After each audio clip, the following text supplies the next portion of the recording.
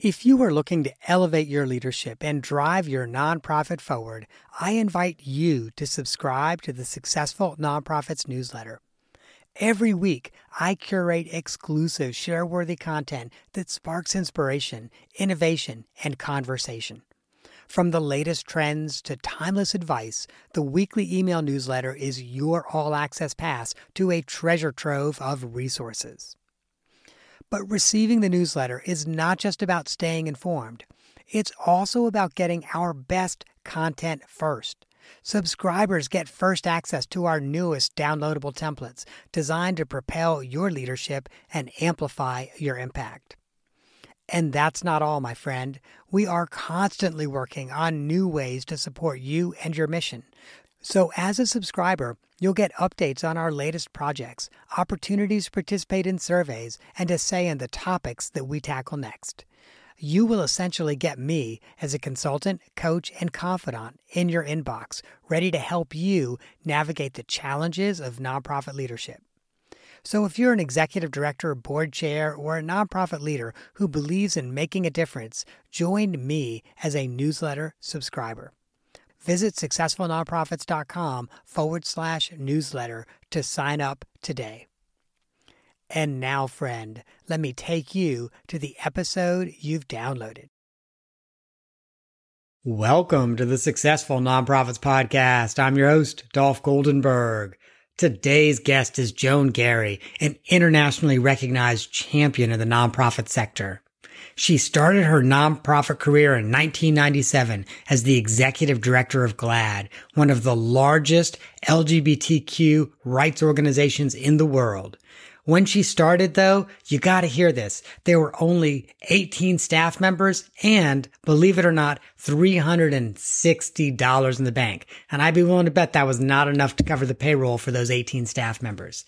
In the 8 years she was there, she grew the organization to 40 staff, a budget of $8 million. And I have to say, this is every nonprofit's dream, $1.5 million in cash reserves.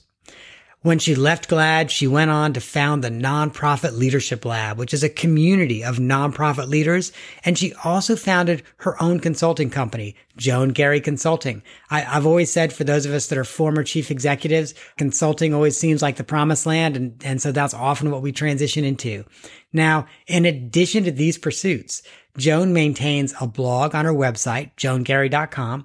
She has authored Joan Garry's Guide to Nonprofit Leadership because nonprofits are messy. And believe it or not, she also has time to host her own podcast, which if you're not subscribing to, you should. Nonprofits are messy. Joan and I have many areas of overlap. We both do consulting. We both coach. We both blog. We both host a podcast. We also both do a lot of work with boards, and I'll share with you, we've got some similar areas of expertise like LGBTQ plus organizations. And combined, we have faced nearly every imaginable problem a nonprofit could face. We have tried multiple strategies to address those problems. I won't say Joan has done this, but I will say not all of my strategies have worked out, and I've had to pivot and figure out some other strategy. And so we've seen the variety of outcomes that come out with those strategies.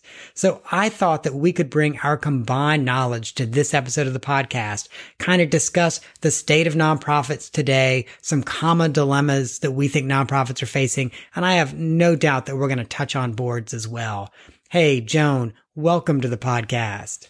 Hey, Dolph. It's delightful to be with you. Well, thank you. I'm so thrilled to have you on. And I kind of want to just start by asking, what do you wish funders understood about their grantees? Oh, good question. I love a good question. You and I are both in the business of working with nonprofit organizations and do a lot of strategy work. So you'd probably agree with me when I say that the key about strategy is not in the answers, but in the good questions. So I'll grab your good question and go. I think funders know a lot about nonprofit organizations. So I want to tip my hat to folks who are out there who are generous and philanthropic and say a lot of people really get what nonprofit grantees are all about and what they need. What do I wish? I wish that funders, I'm going to go with two things. I wish that funders would pay more attention to the relationship between a grantee's staff and the grantee's board. It is my philosophy that a really good nonprofit is kind of like a twin engine jet. And there are two engines. There's a staff engine and a board engine. And sitting in the cockpit is the executive director and the board chair. And I wish that funders would spend more time hanging out in that cockpit, understanding the needs, the challenges, and the opportunities from the vantage point of those co-pilots.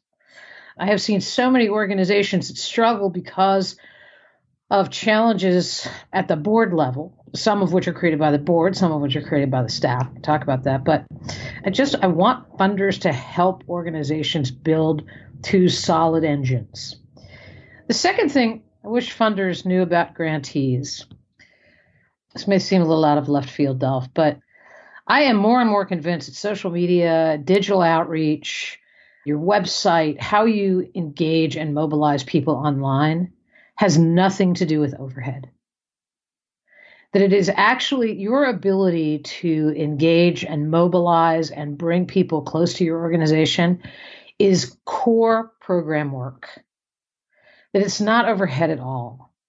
And I really wish that grantees could make that case more cogently to funders and that they would hear that we are so past the days of the website as sort of the storefront, and that the digital presence an organization has and how it uses it is the core to its power, core to its ability to have an impact.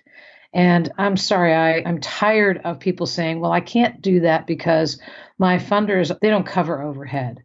I'd like to see us bust that myth. I'm right there with you on the overhead piece. I've also got to, though, jump in and say, especially now, like you and I are both kind of sheltering in place. COVID-19 is happening. It's May. Especially right now, organizations without a digital presence don't have a presence.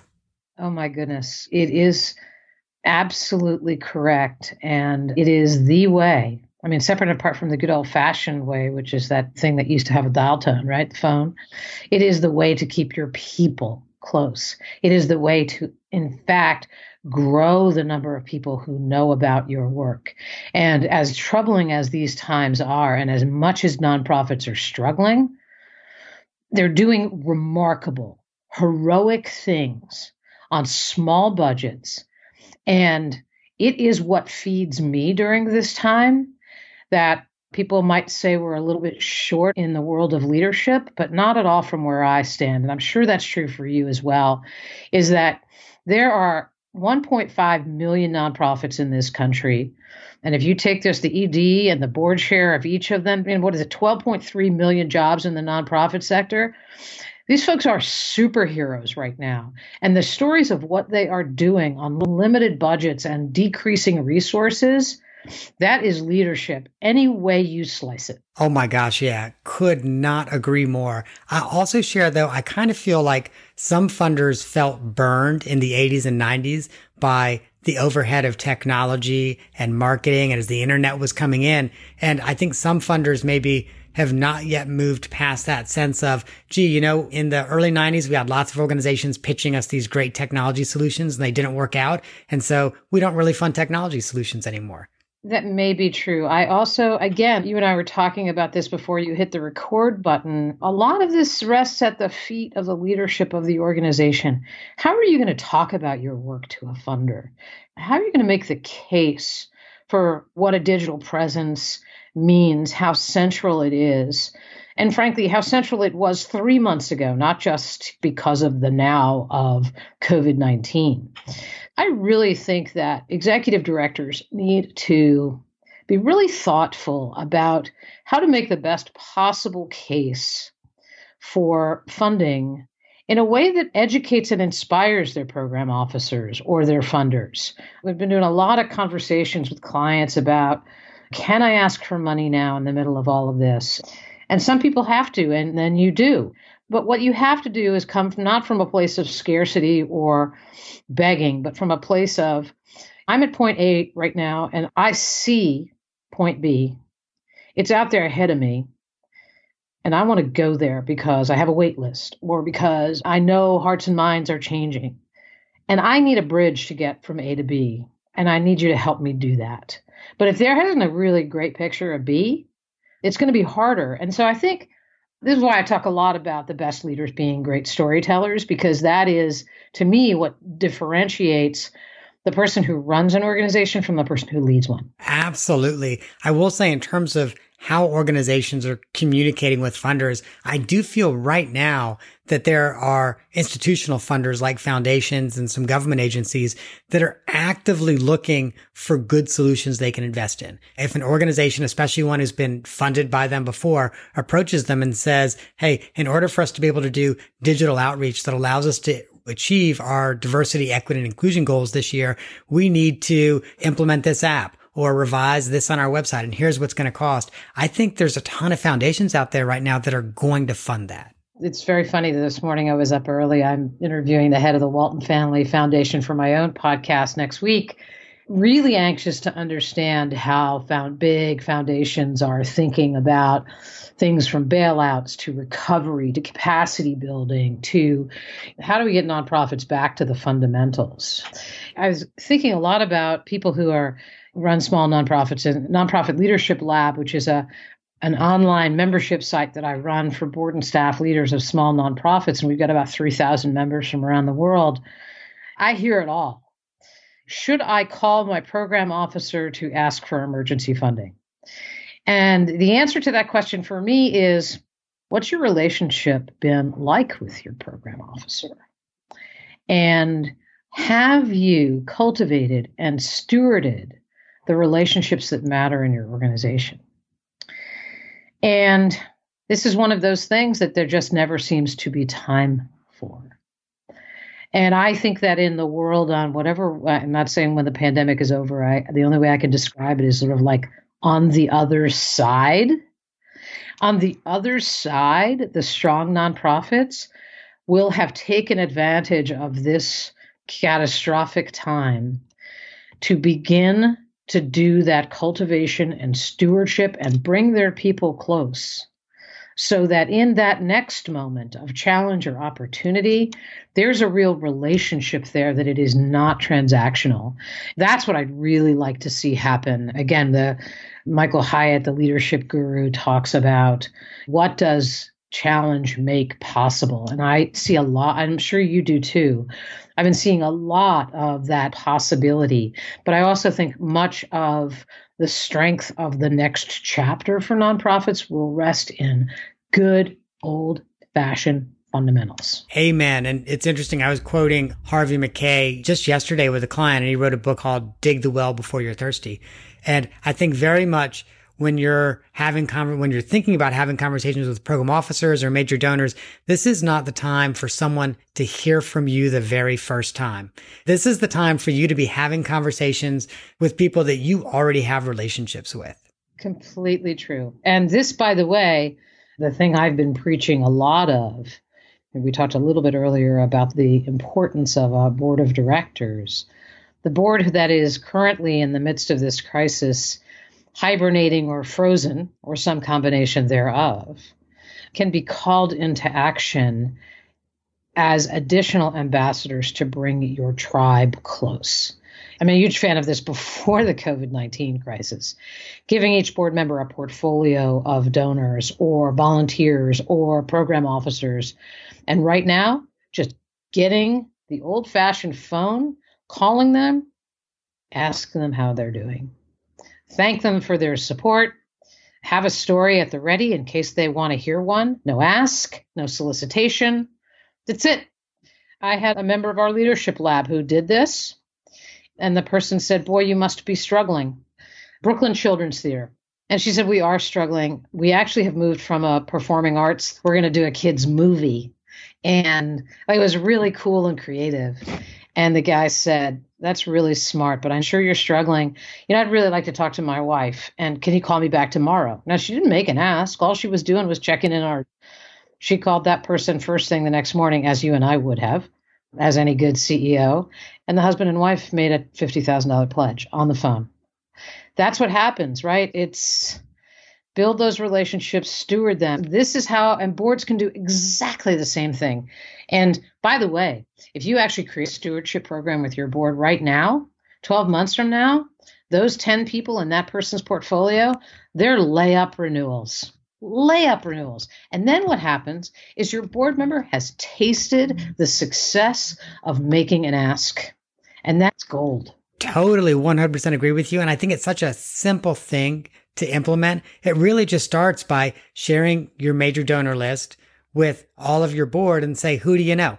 So if they've already got the relationship, if they already know 5 people, that's half of their list of 10 right there. Correct. To me, like that is such a simple thing to do. The other thing I wanted to jump on, though, you talked about that couple that the very next morning made a $50,000 gift. And I actually think there's a unique group of donors that are essentially recession resistant. And it's the group of donors that have a donor advised fund they control.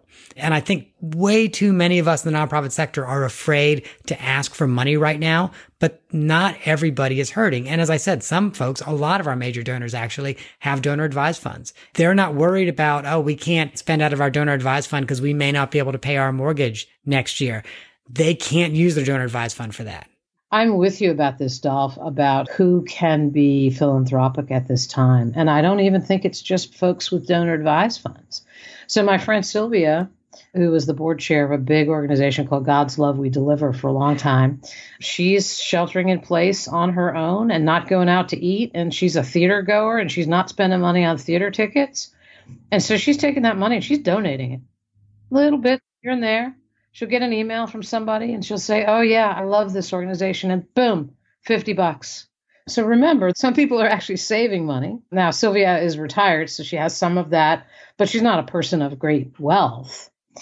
The second thing is you're absolutely right, is that there are people who really want to help and are able to. Hopefully, there are some of those folks in your circle of stakeholders. I think the last thing to remember, and it's that when I first started at GLAAD, you referenced it, I'd never been in the nonprofit world. I had never asked anyone for money before in my life, not even my mother. Actually, especially not my mother, because I knew that she would say no with a little edge. But my development director at the time is still a dear friend, Julie Anderson from LA. She just said to me, it makes people feel really good to give money to causes they care about. And being the ultimate pleaser personality that most nonprofit executive directors are, I was like, really? Okay, let's do this. And so you also have to remember, you're giving somebody an opportunity to feel a sense of meaning and purpose. And I have to tell you, in a time like this where I can't walk around outside without a mask and gloves on, where most people are living with some form of chronic anxiety disorder, where I have had to come to grips with the fact that I'm out about a lot of things in my life, but I'm now officially out as an older American. But I'm an older American with underlying conditions. So I have like a big fat bullseye on my behind. I am at a place in my life where I am about as vulnerable as I feel like I have ever been. And one of the reasons I love what I do is because it fills me with a sense of meaning and purpose and hope. That's what you can do for a donor. That's what you can do for a volunteer who make the space safe and have somebody do some meal prep or whatever it might be, or figure out a way to get a volunteer involved remotely. You're giving them a gift, the gift of meaning and purpose and hope.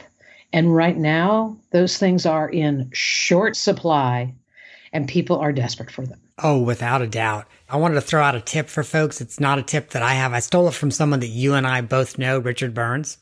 So yeah, of course. Yeah, we both know Richard. One of the things Richard, and Richard would publicly talk about doing this. I'm not doing anything that I think he'd be embarrassed by. When he was the ED over at the LGBT Center in New York, he was there for about 25 years. He created this ritual where he took an hour every week to call prospects and donors, because as CEOs, we always have a way of putting that off. Sometimes we have anxiety, even though we know it's going to be a great experience. We have anxiety before it starts.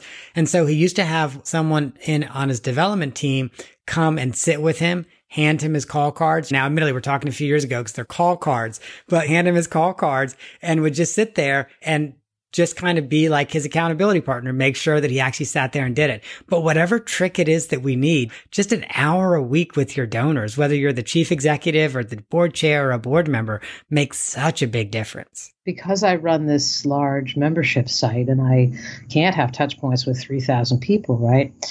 So my digital marketing partner introduced me to an app called Bonjoro, Bonjoro. And it is a way for me to send a customized video via email to any one of my 3,000 members. And so my team every Wednesday sends me my Bonjoro list. And my Bonjoro list, which is sitting right here on my desk somewhere, it might be something we learned about one of our members who had had a bad day. One of our members had a baby. We just brought in a couple hundred new members the other day. And so we've identified a couple of them just to welcome, let us know what you need. It's a one-way communication for sure.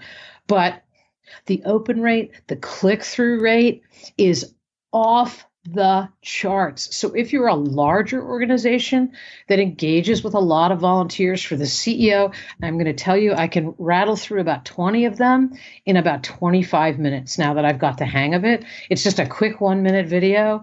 They feel really, really wonderful for people to receive.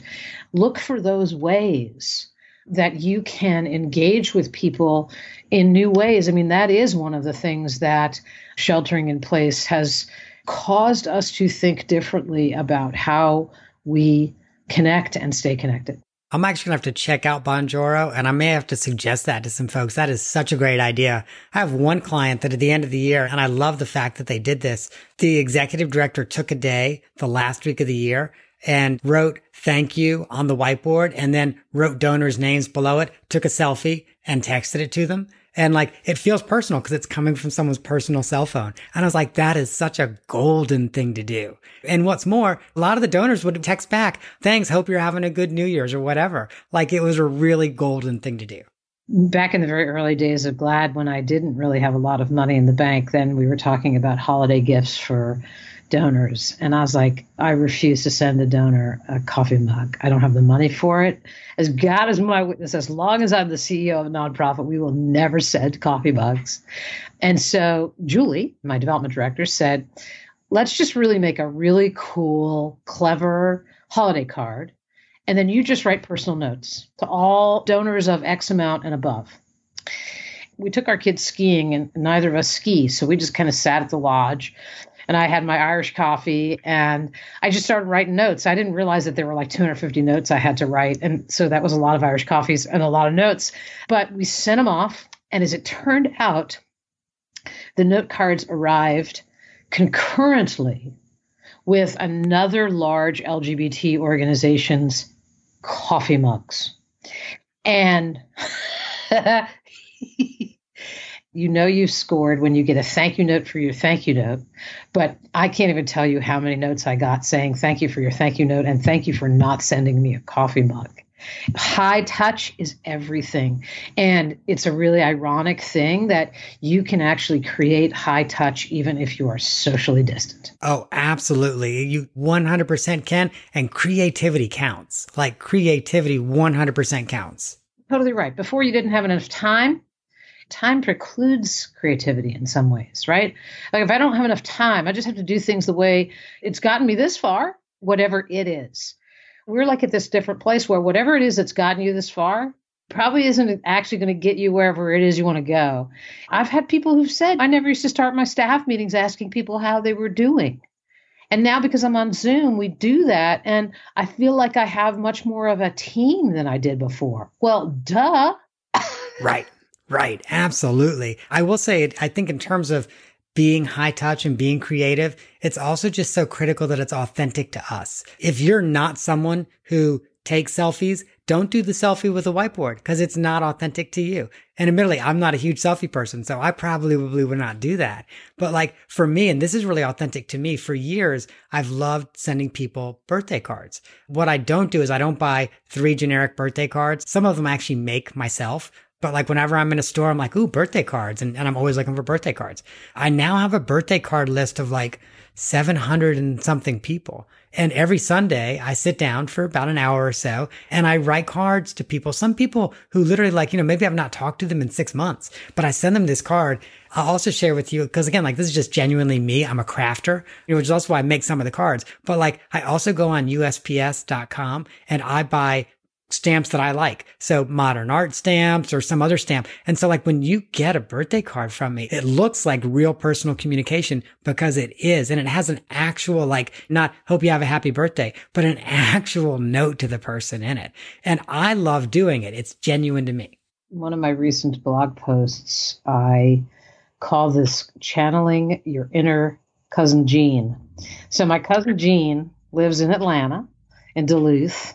And she's always been the most thoughtful person in the room. And I get my 3 kids who are in their 20s. They generally remember my birthday, so I generally get a phone call. But my cousin Jean sends me a card, and it arrives on my birthday, which means she had to actually think that my birthday was coming up. The second thing that she does, which is really, really swell, it's so cheap to do these things. She knows that Mr. Rogers is kind of like my spirit animal. And so she'll go to eBay, get a vintage Mr. Rogers book and have it sent to me. What do you think it costs? $2, $3, something like that? And, the book just says, "You are special." That's it. And it's it's golden. And again, time for nonprofit leaders, time is not your friend. In some ways, right? You think everything is urgent. I have to run as fast as I can to save as many people as I can in the shortest possible span of time. And if we have learned nothing else, I'd like to think that we've learned that the work is a marathon and not a sprint, and that we've got to stop and pause. We got to take care of ourselves. We got to take care of our own. We have to nurture our tribe. We have to be thoughtful. We have to be generous. All of those things, by the way, that led your listeners to say, I would like to be a nonprofit leader, right? I think about this all the time. All the attributes that make nonprofit leaders are the core attributes that will get any of us through this. Creative, generous, problem solver, right? Can't sit idly by. All of these things, these are the attributes that are going to make the difference between the people that come out on the other side of this and feel a sense of gratitude and joy, the people who actually feel victimized by it. I really feel like your listeners can really literally lead the way. Absolutely. We in the nonprofit sector are part of the solution. And it's why we're in this sector, because we want to be part of the solution. We're not bystanders. Not at all. Nope. We are not at all happy to sit out in the stands. We want to be on the field. And I just want to say that I just feel like whether it's by writing a check or whether it's volunteering or however you can engage people at this time, people are really hungry to get the hell out of the stands. And they admire you for being on the field. And if you invite them to come onto the field and give them a kind of a way in, that's a gift to them. Right. Absolutely. Joan, I want to make sure we save some time for the off the map question. And this gives listeners an opportunity to learn a little more about you as a person. And so I have to ask you, how did you come to sing with the New York City Gay Men's Chorus? Okay, that is an off the map question. It's actually, Joan went off the map actually in doing that. So when I left GLAAD in the summer of 2005, and I left because my kids were in junior high and moving into high school, I knew the road would not be easy. And I think older kids need you more than younger kids in some ways. I was thinking that I was really going to miss being a part of the LGBT community in a formal kind of way. I also knew that I was going to need some self-care, because if I thought taking care of LGBT people was a lot, taking care of your 3 kids and dragging them through high school is just that's a climb. And so I wanted to do something that I had not been doing in a long time, which was singing. I think a major gifts officer at GLAAD, a guy named Peter Caborn, who's in D.C. in the nonprofit education field now, his husband was the ED of the New York City Gay Men's Chorus. And I was just joking with him one day. And I said, I'm going to need a community when I leave GLAAD. Maybe I should talk to your husband about joining the New York City Gay Men's Chorus. And we started to laugh and we just started to scheme it up. And then I thought, well, why couldn't I? It's such a remarkable community of people. So I just decided to audition. I have a good singing voice. I think they also really needed tenor one. So I don't think it's all about me. And it was something I could do every Monday night where my phone went off. And that if there was a drama at home or a homework assignment that needed to be done, like I just wasn't dealing with it for that 3.5 hours. It also became something of an homage to my dad, who was a singer in the Greensboro, North Carolina barbershop chorus. And it was also like 200 guys in lime green tuxedos who sang barbershop. And he did it every single Monday night also. I never thought about it until after he passed away that I had followed in his singing footsteps. He was also a tenor one, I think. And then I jokingly say that it was an opportunity for me to learn how to stick out and blend all at the same time. Mm-hmm. And it's a really wonderful, wonderful group. It also has wonderful traditions, and music is a really, really powerful way to communicate. It's not just about its beauty. I actually just love harmony. I think it's one of the reasons I think I'm a good manager is I like teamwork and I like the diversity of voices. And in the case of a chorus, that's a literal thing. But I also have always believed that music can move people. And I think that that's been true of the gay choral movement for a really long time. And I considered myself to be very privileged to be a part of the chorus for the couple of years that I was there. Wow, that is such an awesome story. I cannot sing to save my life. And so I have such admiration for people who can. And that is just such an amazing story. And I love it because that was definitely an out of the box, off the map experience for you as well. It totally was. Well, Joan, thank you for spending time with us today. I'm just so grateful. I want to make sure that listeners know how they can get a hold of you. They can go to your website, joangary.com, which is your consulting firm's website. From there, they can access your blog, your acclaimed podcast, Nonprofits Are Messy. They can learn more about your book, and they can also find the link to nonprofitleadershiplab.com. And that's the link, nonprofitleadershiplab.com. Both of these websites will help you listeners gain the practical knowledge you need to make the world a better place, to get out on that field and make the world a better place. Additionally, Joan is providing our listeners with access to a free webinar about her thoughts on the future of the nonprofit sector and steps you can take now to come out stronger than ever before. That webinar is expected to go live June 2020, so make sure you check that out at nonprofitleadershiplab.com. There is more information up and available now. Joan, thank you so much for joining us.